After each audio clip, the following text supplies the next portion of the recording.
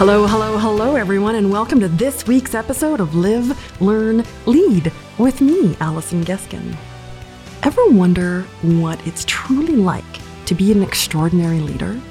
One that leaves a legacy that goes far beyond how you exceeded revenue expectations, impacting in a life-changing way because of how you made someone feel. Today, my friends, I'd like you to meet Christine Dagenais. I am a gigantic fan of Christine, her work, how she leads, who she is, and you're about to find out why. Having led ridiculously successful organizations to being able to extrapolate true potential in thousands of leaders across North America through leadership training and coaching, Christine's thoughts, her insights, her knowledge, expertise. She, my friends, has the secret sauce. Let's spend the next hour together and tap into this fabulously talented, extraordinary mind that is Christine. Let's get a look at what it takes to deliver extraordinary leadership that leaves a legacy. And this, my friends, is leadership in action.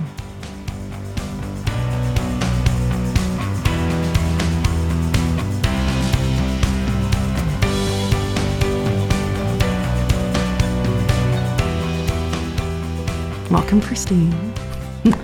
Well, thank you very much. Wow, what an introduction, and very excited about our conversation today, Allison. Thanks for having me. Oh my gosh, such a pleasure. You have lived such an extraordinary life. Your trajectory in terms of what you've been able to do, how you've been able to turn that into impacting others is incredible. Let me ask you this.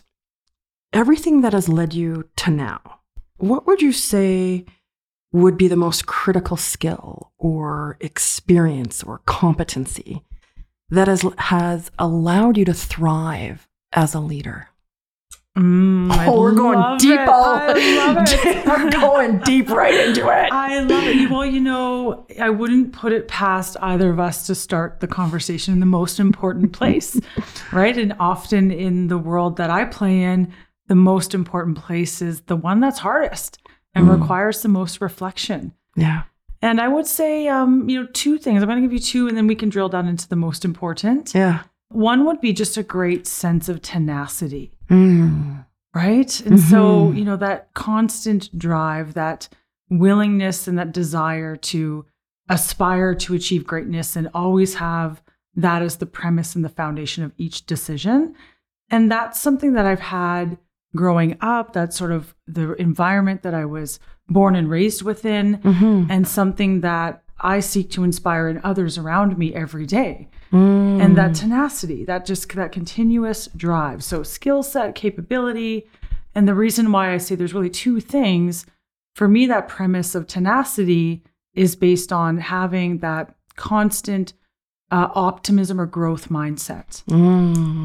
How do you develop tenacity? I mean, if you haven't, let's say, had adversity or faced a lot of adversity in your life, which I think is a privilege, for real. For sure. Adversity is a privilege because it's a learning experience. That's right. But if you haven't had, to face great adversity, how do you build tenacity? How do you skill build for that? So, I agree fully. So having the environment around you where you've had some adversity through the years and being able to see your successes on the backside of adversity and appreciate the learning, that in itself can build tenacity in someone, because it's almost this circular experience of, okay, I failed.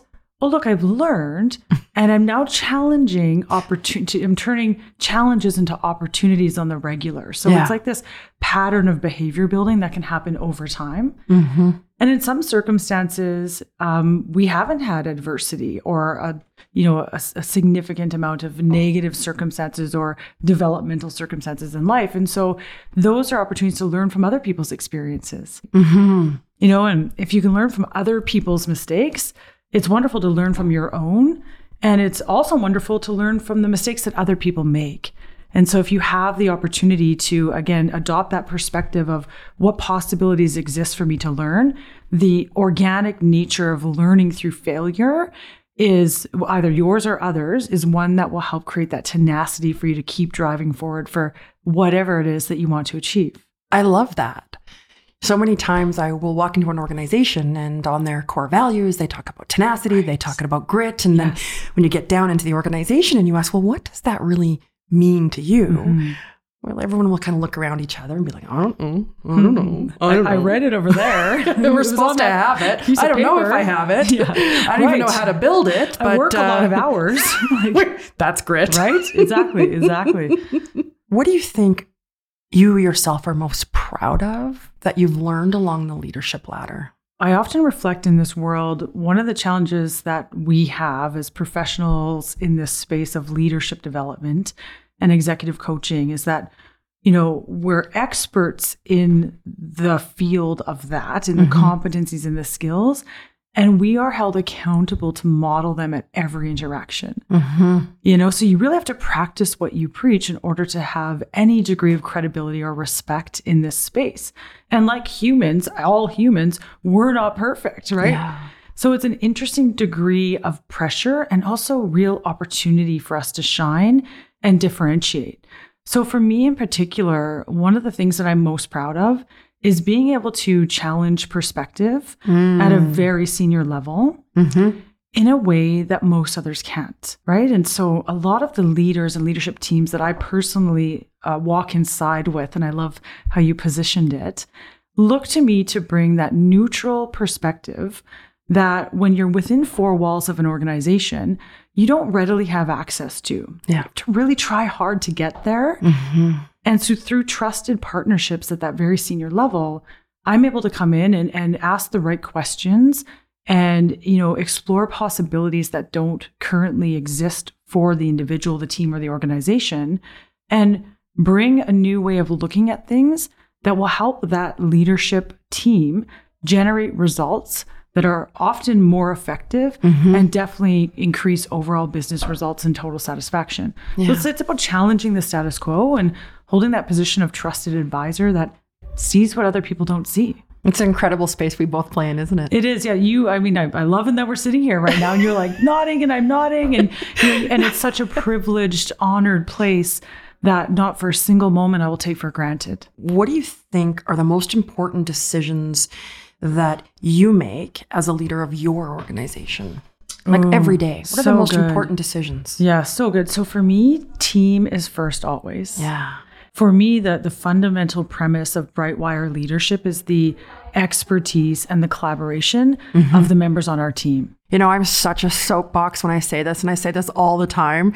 When your people win, you win. It's oftentimes we get so stuck on process driven, we fail to remember that it's the people that deliver that process, right? Emotions drive behavior, behavior drives performance. Yes. Wow. Exactly.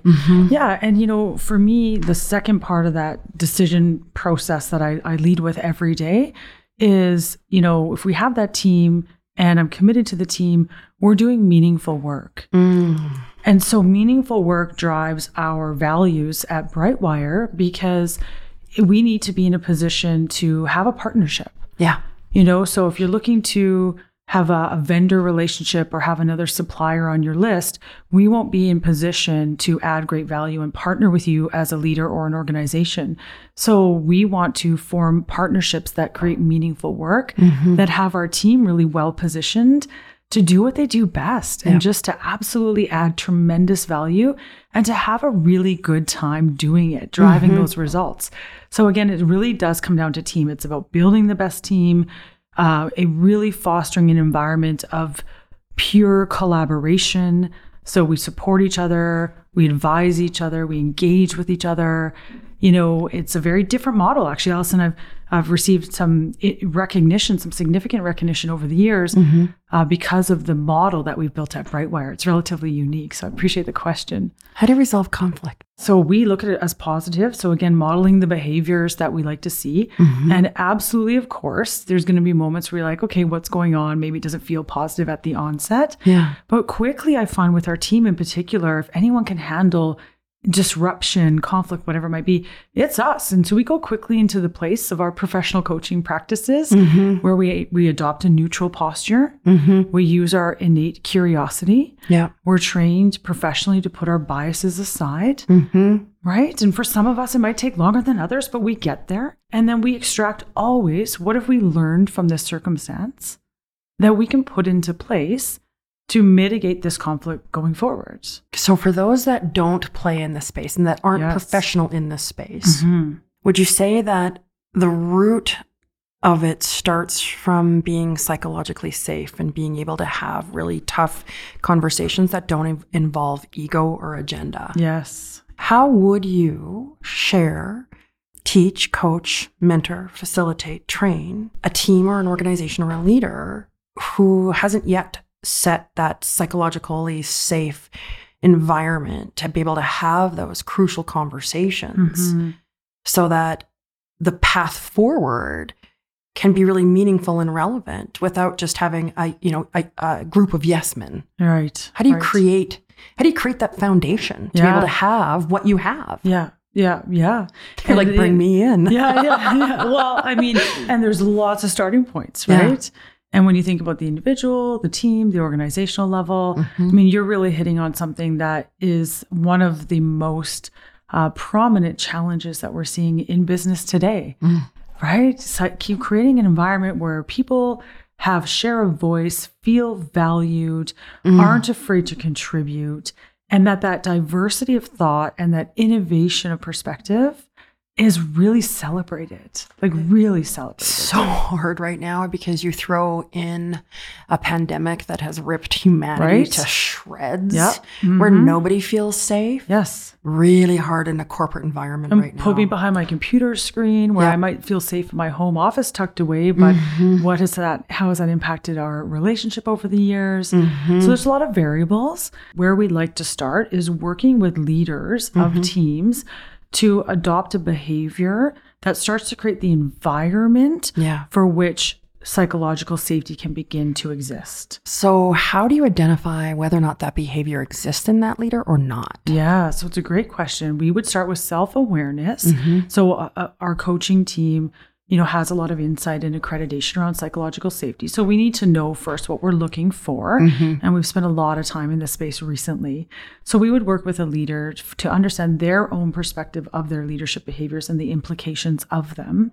We would also work with asking questions of their team. And there's varying degrees of formality that we use to approach that, whether it's, personal interviews with an executive coach or a format like a feedback 360 instrument, for example.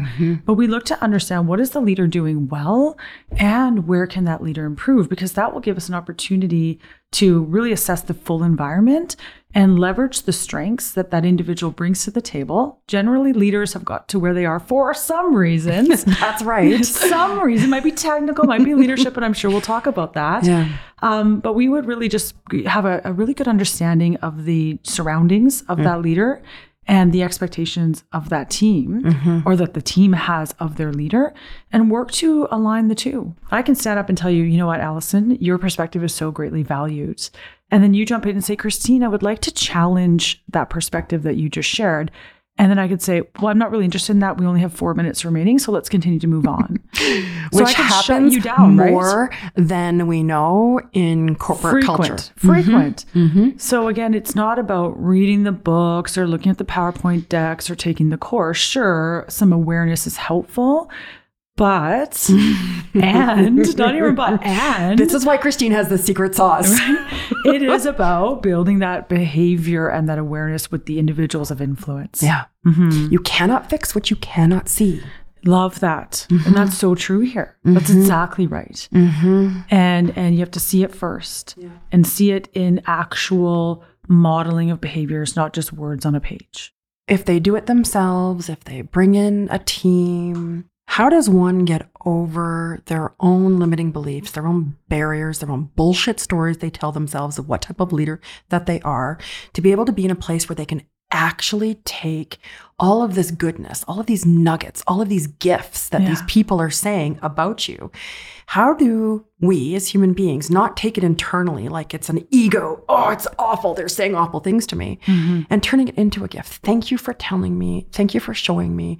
Thank you for, putting yourself out there when you really didn't know how I was going to respond because you said some really awful things, but they are important. How do you help someone see things for what they truly are without ego? So there's the leader and how they interpret themselves, I'm hearing, right? And then there's the receiver, which is, interpreting the behavior of the leader, and that is their reality. Yeah. And perception is reality. Absolutely. That we know for sure. With individuals who are often hard on themselves, we often say, we know leadership is incredibly hard. And my God, it is not for the faint of heart. It takes more courage than I think anybody ever understands. Like, you don't know it until you're in it. You don't know it until you're in it. And when you're in it, you still don't know it.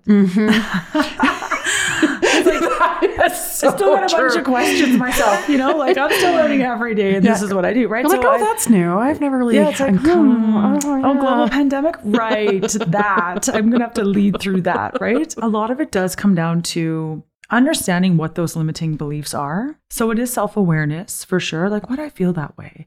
Why am I so hard on myself? I just won this multi-million-dollar contract, and for some reason, it's not good enough. Yeah. So what is getting in my way? And we actually call that the satisfaction gap. What we're seeing with a lot of executive leaders who are very successful, senior leaders in general, who are very successful, they make it to a certain point in their career and they've made the money they want to make. They have the houses they want to have. They have the lifestyle established. They still have their spouses and they're not satisfied. And so we are doing a lot of work at helping leaders extract that, right? Learn from that moment. Why? What's in your way? So often it is limiting beliefs and we are our own worst critics. So your question really was great. Like, how do you help people shift out of that? Yeah. And it is about challenging the way that you're looking at things. And, that sounds simple. And I know it's not. It's not simple. It's really hard. It takes a lot of work, a lot of inside work, a lot of releasing, letting go, shifting perceptions. Yes. Really looking at your strengths, looking at your weaknesses and being able to look at those weaknesses and say, well, what's the opportunity in that? That's right. You got it, right? And I think it's okay that we all have weaknesses. There seems to be this fallacy, much like, success is so easy. And it's once you get it, it's great. And leadership is so easy. And sometimes when I talk to people that are just starting up the leadership ladder, they think leadership is just playing golf. Yeah, they're like, I'm so great. I have an expense account now. I'm going to go golfing. Life is good. And yet the first crisis or the first time they've got to performance manage in a negative way someone, they're like, this is actually leadership. This isn't the fun part that I thought it was going to be. It is difficult for sure, right? So, and shifting the perspective that you hold is where the opportunity exists. Yeah. And it's very powerful. So, I like to say, how do you zoom out? How do you zoom out from your day-to-day and take an objective view on yourself? And it's actually like a very nice practice to do, even if you put something into your calendar on a Friday afternoon or a Sunday evening or a Monday morning, what opportunities do I have this week to, lead differently, to lead more intentionally? Yeah. And even the art of just zooming out to reflect on the possibilities of your leadership is, incredibly valuable because you will begin through that process to shift your perspective and create new results for yourself and your teams. So we like to say that's challenging your observer. Yeah. So I'm in a moment and I'm not happy with how I performed. So I can choose to be not happy with how I performed. And that will impact the actions I take and subsequently the results that I continue to get. And in life, when we don't get the results that we want, we tend to go back and just change our action, right? I didn't lead a meeting well. I wasn't responsive to my team. I'm going to go back and change my action, which is, try to lead the meeting better, try to be more responsive to my team. And you end up just sort of maybe incrementally, slowly evolving over time and building capability. But it's never fast enough. And it almost feels like you're banging your head against the wall sometimes. Yeah. So instead we like to say, well, you can try to spin your wheels or you can just go back and shift your observer. So you're observing that meeting like a failure because you didn't listen to your team. Is there a different way to observe that meeting? Right. like, how great was that I had that experience that I learned from? Mm-hmm. And from every meeting going forward, I'm going to make sure I really listen to my team. Mm-hmm. So suddenly you're not trying to cover for your gaps or your deficits in leadership, but you're actually choosing an observer that views that as exceptionally positive, back to my growth mindset and optimism point of growth. Yeah. That will allow you to create new possibilities. Mm-hmm. And instead of just changing your actions to get different results, go back to look at how you're looking at the situation. Why do you think we as human beings have a hard time looking at things for actually what they are and not what we perceive them to be? So if we were, she's laughing. She's like, stop with the hard questions. No, it's my favorite question ever. Oh my gosh, this is my favorite. I love this question. Why do we as Beautiful. human beings, why do we get in our own way so often? Yeah. And why do we make things so hard for ourselves sometimes? What comes to mind for me is that the past is incredibly comfortable. Mm. The probability that most of us often hold our past to be true for the present inhibits us to move forward differently in the future. So your question, why are we not seeing things for the way that they really are versus the way that we're interpreting them to be? Mm-hmm. We often interpret what's happening based on all that we know, which is our past. Yeah. And that's dangerous. It's limiting. Yeah. You know, I call it like reality testing. How are you retesting the reality? Oh my gosh, the world's falling apart. Well, is it really though? Mm-hmm. Right? It's like there's a lot of good things going on too. Mm-hmm. Mm-hmm. But it may not feel that way if you choose to observe it from a past perspective, right? Well, I like your ritual of having that check-in, right? I like that. I think that that's really important to have a practice. And I think that it can be as simple as, how did I show up today? Yeah. How did I show up as a leader? How did I show up as a peer? How did I show up as a human? Mm-hmm. How did I show up as a mother? Yes. How did I show up as a friend or a father? Yeah. But just how did I show up? And just do a little bit of like a check. Okay, check. Ugh. Like an inventory, right? Yeah, almost. Just in your head. Yeah. And then I think that the really powerful thing is if you can link it. So if I really wasn't a great leader, then the next day I should go as a leader to that person, that group, that team, that line of business and say, you know what? I don't think I did a good job yesterday. I apologize. Yeah. I wasn't my best. Yeah. I'd like to do better. And here I am, day 2. Let's go, right? Mm-hmm. Yeah. And so can you imagine if we as human beings, all of us developed that practice? Yeah. And every night before we laid down and put our head to the bed, we just checked in. How did we show up? Was it truly how we wanted to really honor ourselves? That's right. And then the very next day, go in and make repairs. Through feedback from others and validate the impact. Yeah.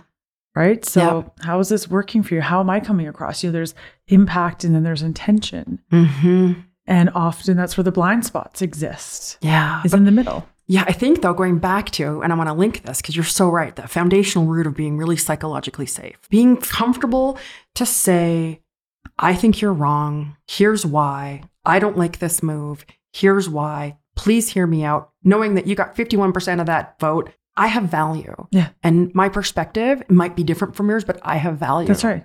But you have to be able to set that place up first, because Yes. if you don't set that, you'll never get the feedback that's going to be such a gift to you. Yes. Yeah.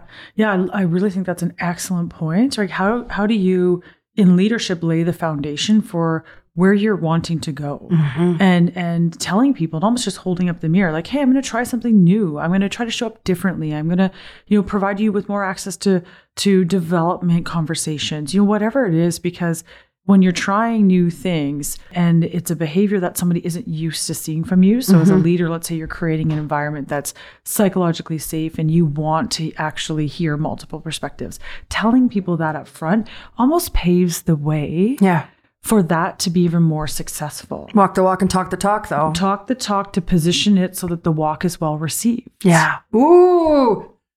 Get people ready for it, right? I love that. Yes. Because it'll probably feel awkward. If you've always, been sort of myopic in your leadership. And so now if you're kind of moving away to a different style of leadership or, enhancing what you already have, if you don't communicate that change and how you want people to receive that change and how you want feedback on that change, you got it. Then I think there's going to be, some more bumps that don't necessarily need to be there. That's right. It's just going to take longer. Yeah. Right? Like, okay, so my leaders adopting this new approach, the first 3 times I see it in the meeting, I'm like, what the heck's going on? Are they okay? Like, what's up? This is weird behavior. What's happening?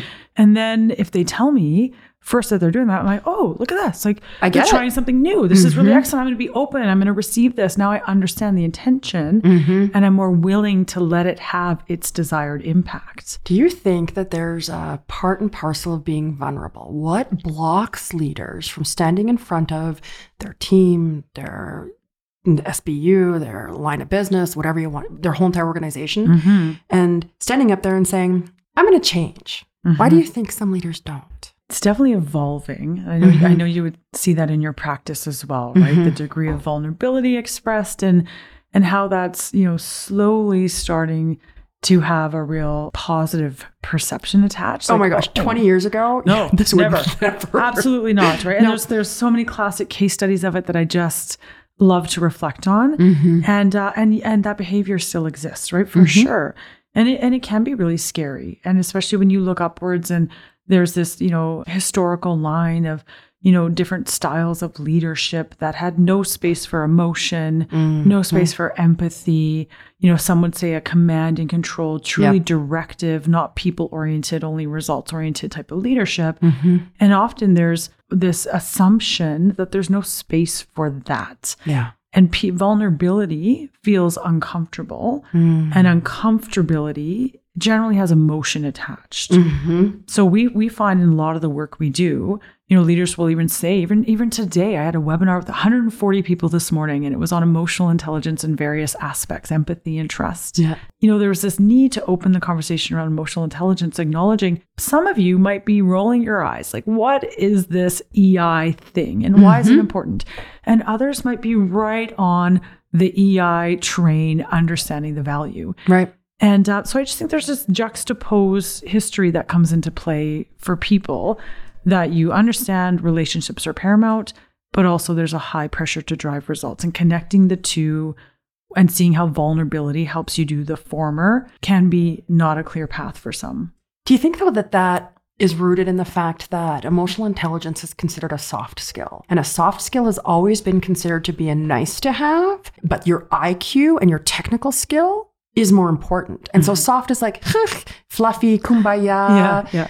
Do you think it's because it's been mislabeled? Yeah, there's been a big mislabeling. And in the space of leadership development, we have had a lot of fun with that actually over the years. Because as you know, and we've talked about before, we really like to measure the results of our work and, have different business backgrounds that enable that kind of metrics focused, tangible nature to developing people. Yeah. And it's unique in this space because of the labeling of soft skills.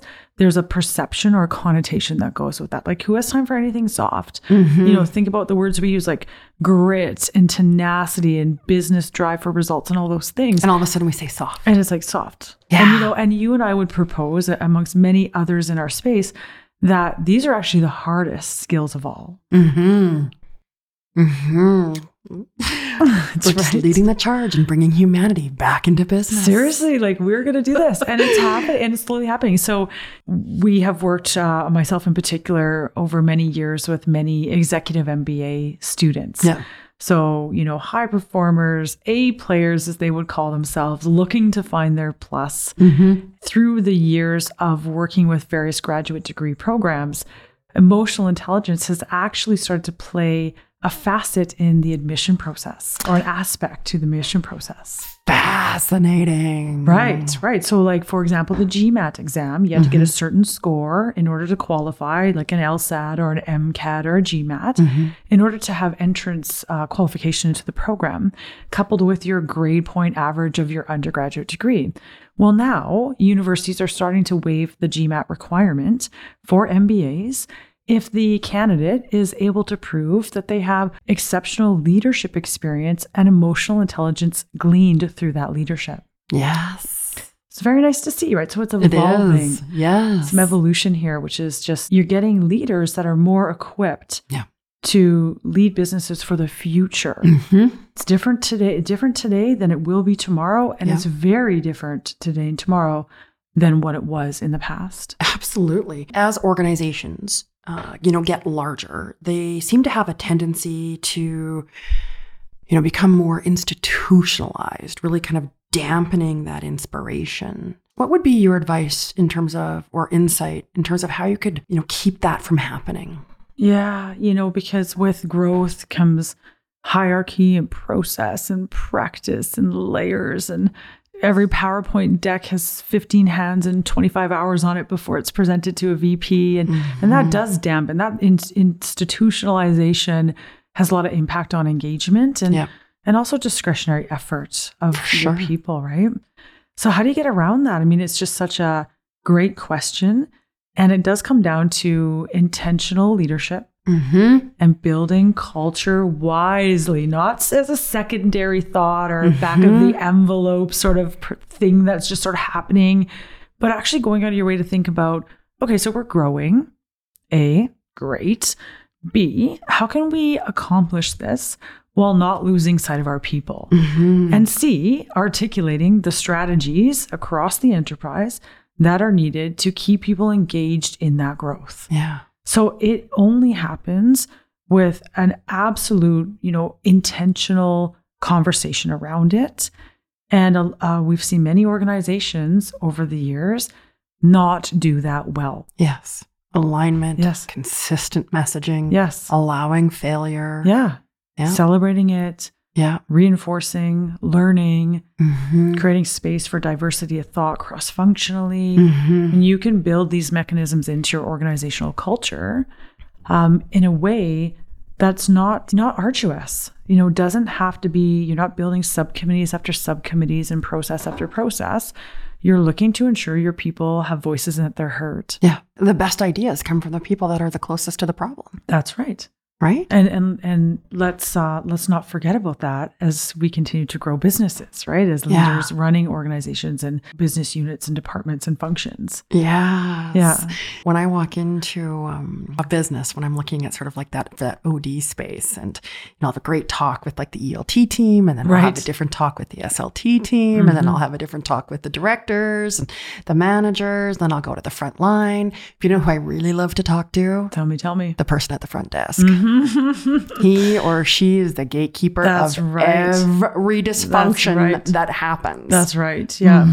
Yeah. Our EAs are, considered our top clients. Reception, our EAs, we take care of them like anybody else. And because they take care of everyone who we take care of too, right? It's almost like this trusted partnership and teaming that works in, I was going to say in coercion, but that's not the right word. It's definitely not that. Collaboration? Yeah, thank you. That's a little better. But sometimes I feel like that. Like, okay, so you got him in the right spot. Okay, I'll go. Like, you're making plans to best support the leader. I love that. Yeah, but it is a collaborative approach to create what's best. And then, yes, to your point, these individuals also have a lot of very important information and perspective on the organization. An insight that I think oftentimes the higher you go up in the leadership ladder, the less closer you are to the business. Yes. Right? You're closer to strategy, but you're not close to the business. And so how are you able to conceptualize, ideate strategy without knowing what's that going to do to the business? Yes. It's easy to sit around the boardroom table with assumptions of how it's going. And then, often the reality of how it's going is quite different. That's right. So how do you shore up that gap, right? And these leaders want to know that. They're open to it. But often they don't have individuals who can help them find access to that information. Yeah. That's why being on the outside is really beneficial. Being a neutral third party, right? Yeah. Switzerland. Yes. Switzerland, right? That you're, from, I think, both of our perspectives, our only skin in the game is to ensure that the organization and its people perform at their best. That's right. Yeah, and it can very quickly become something we're really passionate about because we love what we do and we genuinely care about it working. Like so much so that if we're not in a position with an organization or a partnership, if it's not a true partnership, we will call that out because the probability of it working as well as it could, if it's not a true respected partnership, won't be there. It's not there. No. So then let's not waste anybody's time. Yeah. We want to drive value for your investment. Yeah. And it's an important time to develop leadership now more than ever before. What's the one characteristic, if there is one, that you believe that every leader should possess? Intentionality. Right? So but intentionality, Yeah. positively or negatively, because you could have a leader that is completely tone deaf and believes in intentionality with his very myopic view of what the strategy needs to look like. So his intention or her intention is specifically to drive strategy, regardless of kind of the like the macro kind of strategic view, right? Yeah. So what do you mean by intentionality? Yeah. So I would even roll it up even further. So simply having foresight, right? So being responsive and not reactive, right? Words like What a big difference. thriving versus surviving, like getting in front of what's coming, creating what you want, taking initiative and action. See, I've been using this horrible analogy, and you'll learn with me over time, Allison, that I'm really, really great with analogies. Just mess them up always. But this one I feel has some substance. Leadership, we cannot be driving on autopilot. We're not Teslas, and we don't want to crash. So let's not. Let's actually put ourselves off of autopilot. It's not a bad one, right? It's a good one. It's not bad. It's not bad. Love a good Tesla, but I mean, really, we're not Tesla. So let's get off of autopilot. Put our heads up around. Duck out of the sand, or whatever that other analogy is about ostriches. Look around, and just really create what you want. So that's what I mean by intentionality, and it's a mindset. And we have done a lot of work around change and crisis management and leadership during the hard times, endurance leadership. And, all of that is a way of life that truly, I believe, isn't going to change. Change is the norm. We've been talking about that for years. So what will help leaders change is get the only out of thing this? that's constant, to be quite frankly. That's the statement, right? Well, that and death and taxes. Death and taxes, those aren't going away anytime. If we can figure that out, that'd be interesting. I'd like to talk more about that. Right? Or what I would really like to find out is to have my accountant figure out how I can write off my shoes. Yes. Or my suits. I've been forever. Back in my hospitality days, I used to have dry cleaning and clothing all paid for. And it was beautiful. And, way back, that was many, many years ago now. And if you can find out how to write those off too, I'm interested. Contact us. Yes, thank you. We insert phone number here. But so it's I'm really passionate about intentional leadership, and we've moved the conversation and the needle from how do you lead through change? Like I am not really interested in any more webinars on how to lead through change. I mean, yes, it's important, self-awareness and understanding the change curve. And how do you do that? It's to realize that change is the constant. Yeah. And that it's a table stake. It's table stake. So lead through it, or do you want to get in front of it? How are you showing up? Intentionally.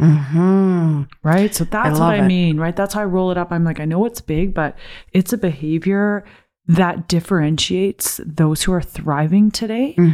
And you can see it in their actions and behaviors. You can distill it. Yeah. My mom, when Elliot and I first got married, she had said to me that marriage was the hardest thing you'll ever have to do in your life, because it was the only thing that really demanded constant attention.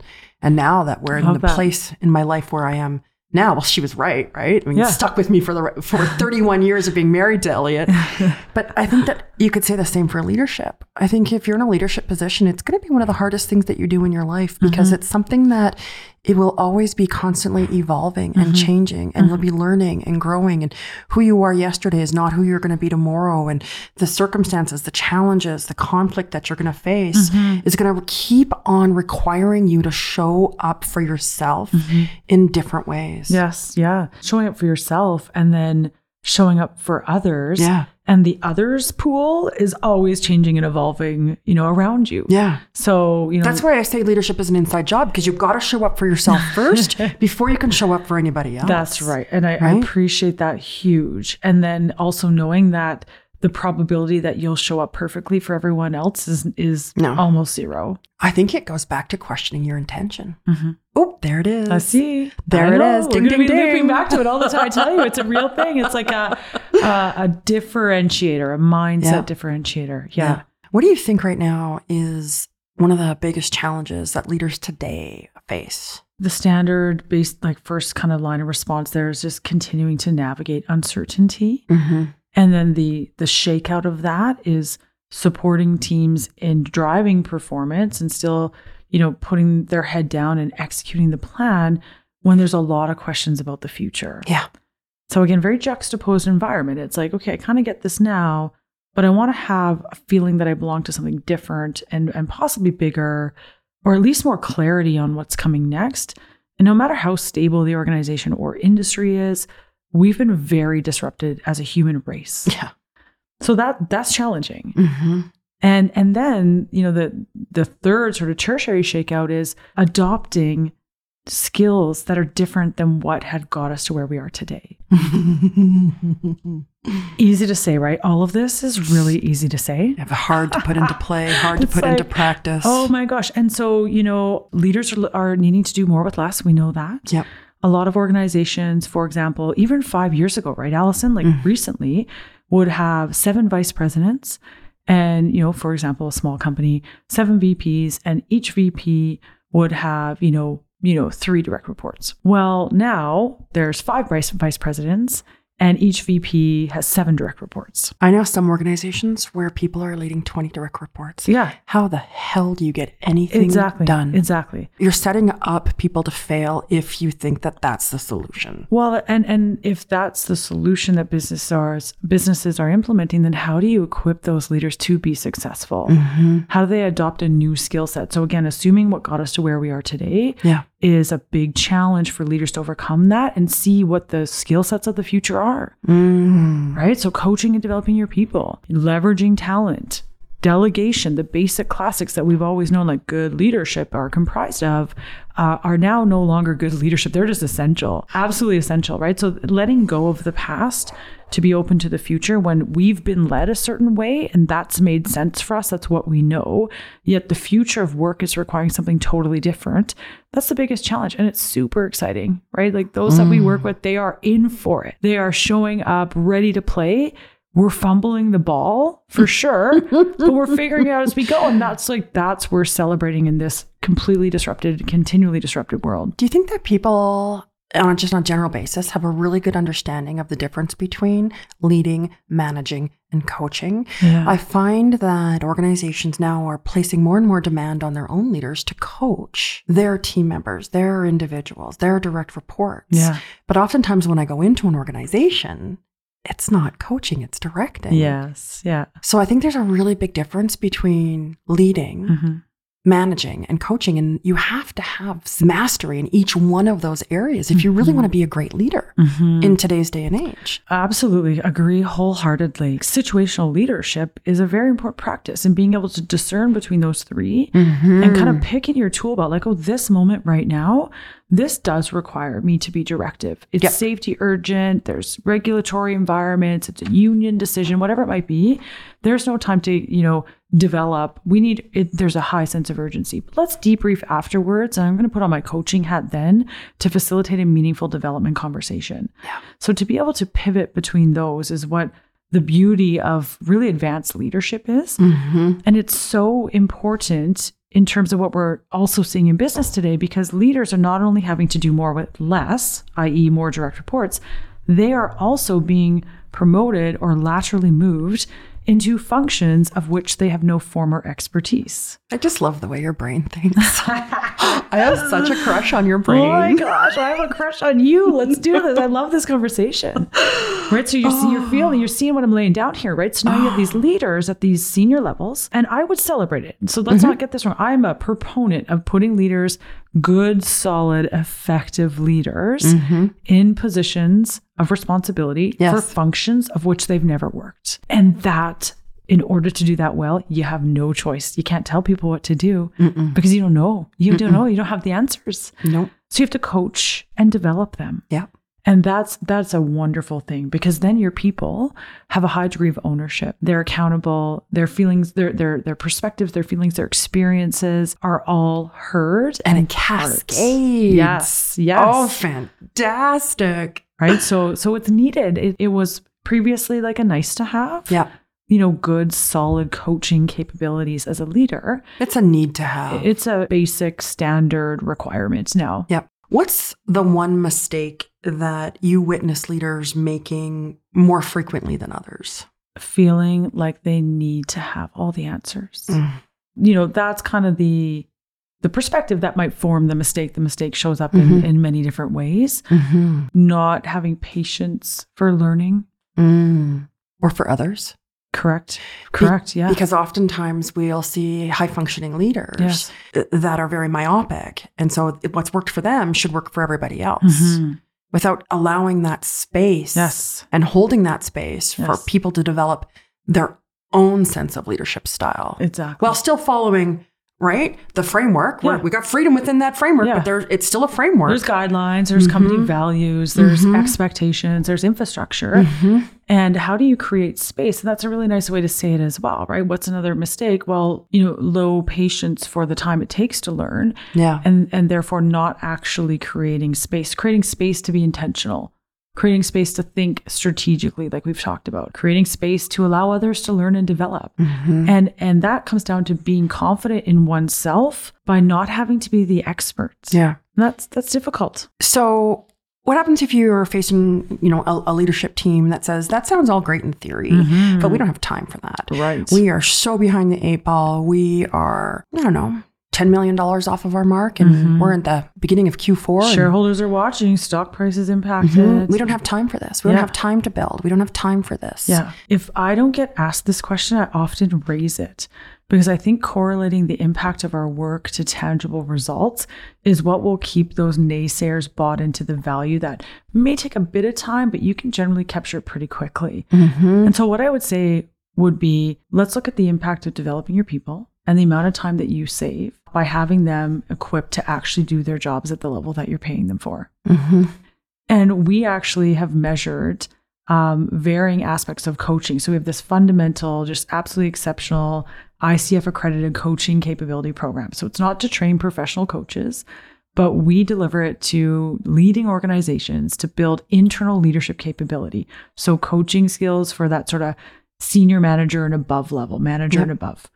And we get a lot of questions around how do you measure results of this program? And so we say to leaders, okay, so if you have 5 people at your door with problems, and by this time next week you have 2, you've created more space and you've generated more accountability within people within your teams to drive for results themselves. Yeah. So beautiful, right? But more formally, you can measure the result of developing your people. So how frequently are you modeling leadership behaviors on the job in the moment versus having all these scheduled meetings to coach and develop? Right? So you want to be able to do it in real time to measure that leadership behavior change. Yeah. And then we also often look, Allison, at the implications or the impact of coaching conversations. I'm using coaching as one development example. Sure. Where employee goes into because you do much meeting. more than just coaching. Absolutely. Yeah. And this program in itself is leadership development strategy work, formal training that is building coaching skills internally, right? So it's different than one-on-one coaching. In this case, the leader is the coach internally, right? Yeah. So the employee comes into the leader and the leader's like, oh, you know what? I'm going to practice my coaching skills in this moment instead of just tell this person what to do. And the employee comes in and says, you know what, here's my problem, leader. What do you think I should do?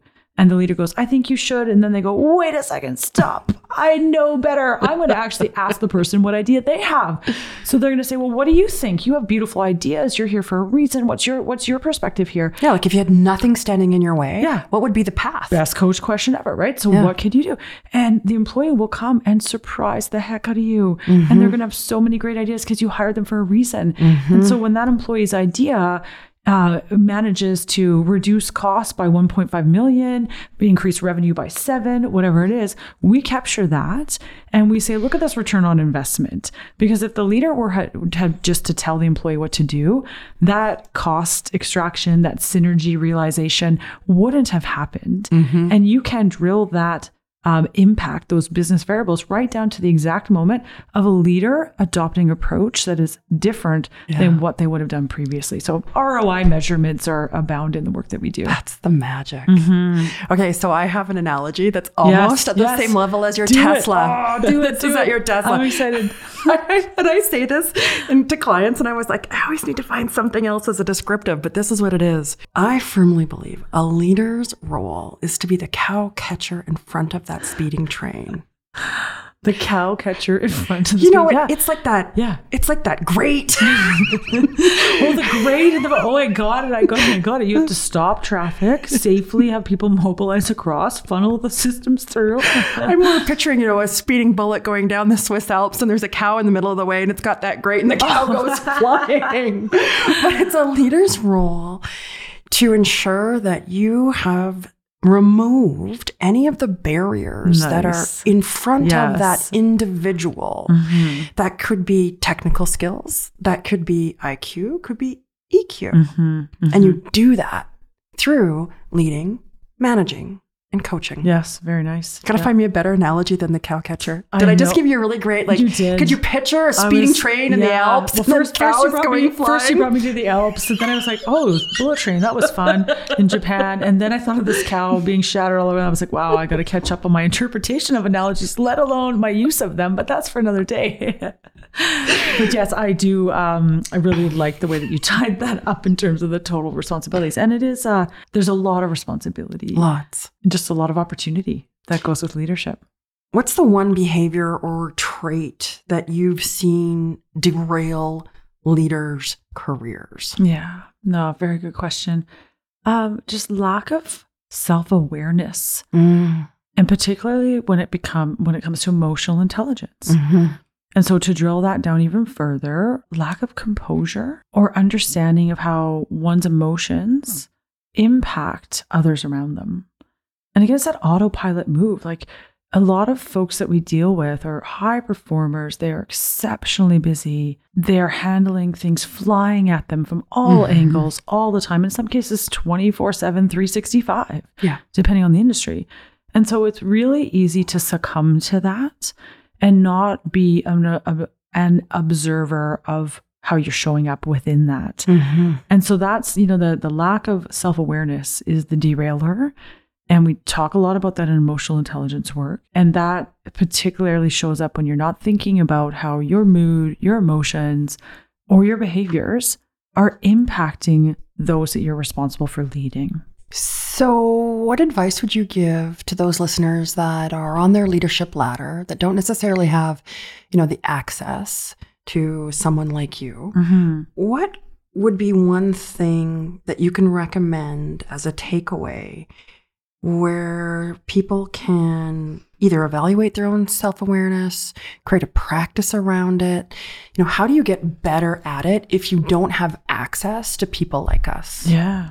Creating space. So back to what we've already said, creating space to have similar conversations around leadership. So intentional leadership conversations with either peers or those above you in an organization that you admire. Yeah. And that's key, not just like pick by title because they must be good, but actually leaders who you align with and that you feel a value connection to.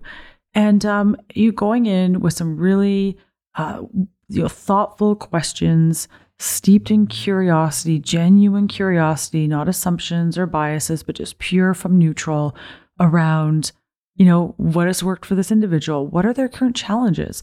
And also sharing your own. Yeah. The construct of creating space to articulate your reflections generates greater learning. And you can do that, in the environment around you in the day-to-day. So put yourself out there. Yeah, and ask for what you want. That's one of my favorite sort of lessons in owning your development today for tomorrow. Asking for what you want. And Allison, you're going to love this. Actively seeking a no or a not now. It's like a game. Like I like to play it like a game. I have lots of clients that play this as a game. Like if you know that you're going to get a no, build that tenacity. You asked me earlier, how do I build tenacity? At least twice a week. How do you get that? Yes. How do you get that? Yes. And I purposely ask where I think for sure I'm going to get a no. I love it. Like I'm going to ask for that discount on that beautiful trench coat at Nordstrom's. You can never ask me a question because I will always give you a yes no matter what. You'd be like, hi, you had me at hello. So never ask me that. Absolutely. Yes, exactly. Yeah. And but it's funny because that actually starts to happen. Yeah. When you start to set yourself up with this mindset of I need to get a no or not now, it becomes this really nice skill of confidence that you establish and just, asking for what you want. And that is really important. And I do a lot of work with women in leadership and helping, women grow in their careers. Yeah. And there is a bit of a gender sort of bias attached to one's confidence for just asking for what you want. And a lot of people have a lot of fun with that. And it can be literally like standing there at Starbucks with your flat white and your little egg things that I had this morning and saying, is it possible to get a discount on this today at all? I'm here, a couple times a week. Do you have any sort of friends and family discounts you can throw my way? And the barista or the person at the till will look up at you like, who is this person asking for a discount? And then you know what happens? They go, actually, yeah, I have my friends and family button right here. Let me just push it. Boom, 10% off. And you're like, what? I actually got a discount at Starbucks? Like, who does that, right? So, and that's like a silly little example, but I do encourage people to try that on for size. And see what happens. How does that feel? It's going to be so great. And also, when you get a no, super powerful. Yeah. Really, like I actually want to know more than a yes, because the no is where I learn. Nice. So I really rudely interrupted you. I want to go back. No problem. I love it. You were you started off with your Nordstrom Trent coat, 20% off. Yeah. Did you get it? I have. I did. Yeah. I did. And my husband still laughs at me about that. He's like, honestly, if anyone, no, I think it was like 10%. It wasn't 20, but I love it. It was significant, and it was a surprise, and there was something that they were able to do. And it was sort of that, anyways, there was a discount option that was available. And, but that's retail. I mean, like asking for the meeting with the SVP, who you would assume wouldn't have the time. Yeah. But you know what? If you're the one, or you are the SVP and you're looking for the time with the CEO and you get very little time, but you just literally go and ask for what you want, you will be pleasantly surprised. But that mental agility by just doing that, some people would be thinking that's just being assertive. But actually that's not being assertive. Yes, great point, right? It is being assertive, but there's so many other unintended or intended consequences. Exactly. To putting yourself out there. Yeah. So it builds your confidence. Yes. Mm-hmm. It allows you to speak with authority. Mm-hmm. It allows you to take no without feeling any emotional That's the key right there. Yeah. pull to it. So I have no ego involved. If you say yes or no, that's okay. Yeah, thanks. Have a great day. Yeah, thank you. Thank you so much. What a great learning lesson. This is why I say she's got secret sauce. Yay. What's the one thing that you would tell a new leader who's just starting their leadership journey? I would say, give yourself permission to be a beginner. And that, my friends, is leadership in action. There's no other way. We can be very hard on ourselves. We are our own worst critics. Mm-hmm. Those form beliefs and actions that follow us for our whole careers, whether we like it or not. Everyone around us is often learning with us. So important to remember. You're not on this journey alone. Mm-hmm. Everybody has walked a very similar path to you, will walk a very similar path to you. Hold that space. Bring humanity back into your questions, how you move, what you think, what you feel, what you see, what you do. Yeah. Yeah. Thank you for spending this afternoon with me. Yeah, I really appreciate the conversation. I'd love to just reflect at that aggregate level, that future sort of view, that real perspective that honors the challenges in parallel to the opportunities of exceptional leadership. Thank you. This is why I have such a crush on you. Oh, I'm blushing. You can't see me right now, but I'm blushing. Well, you can see me, but others can't. Thanks for having me.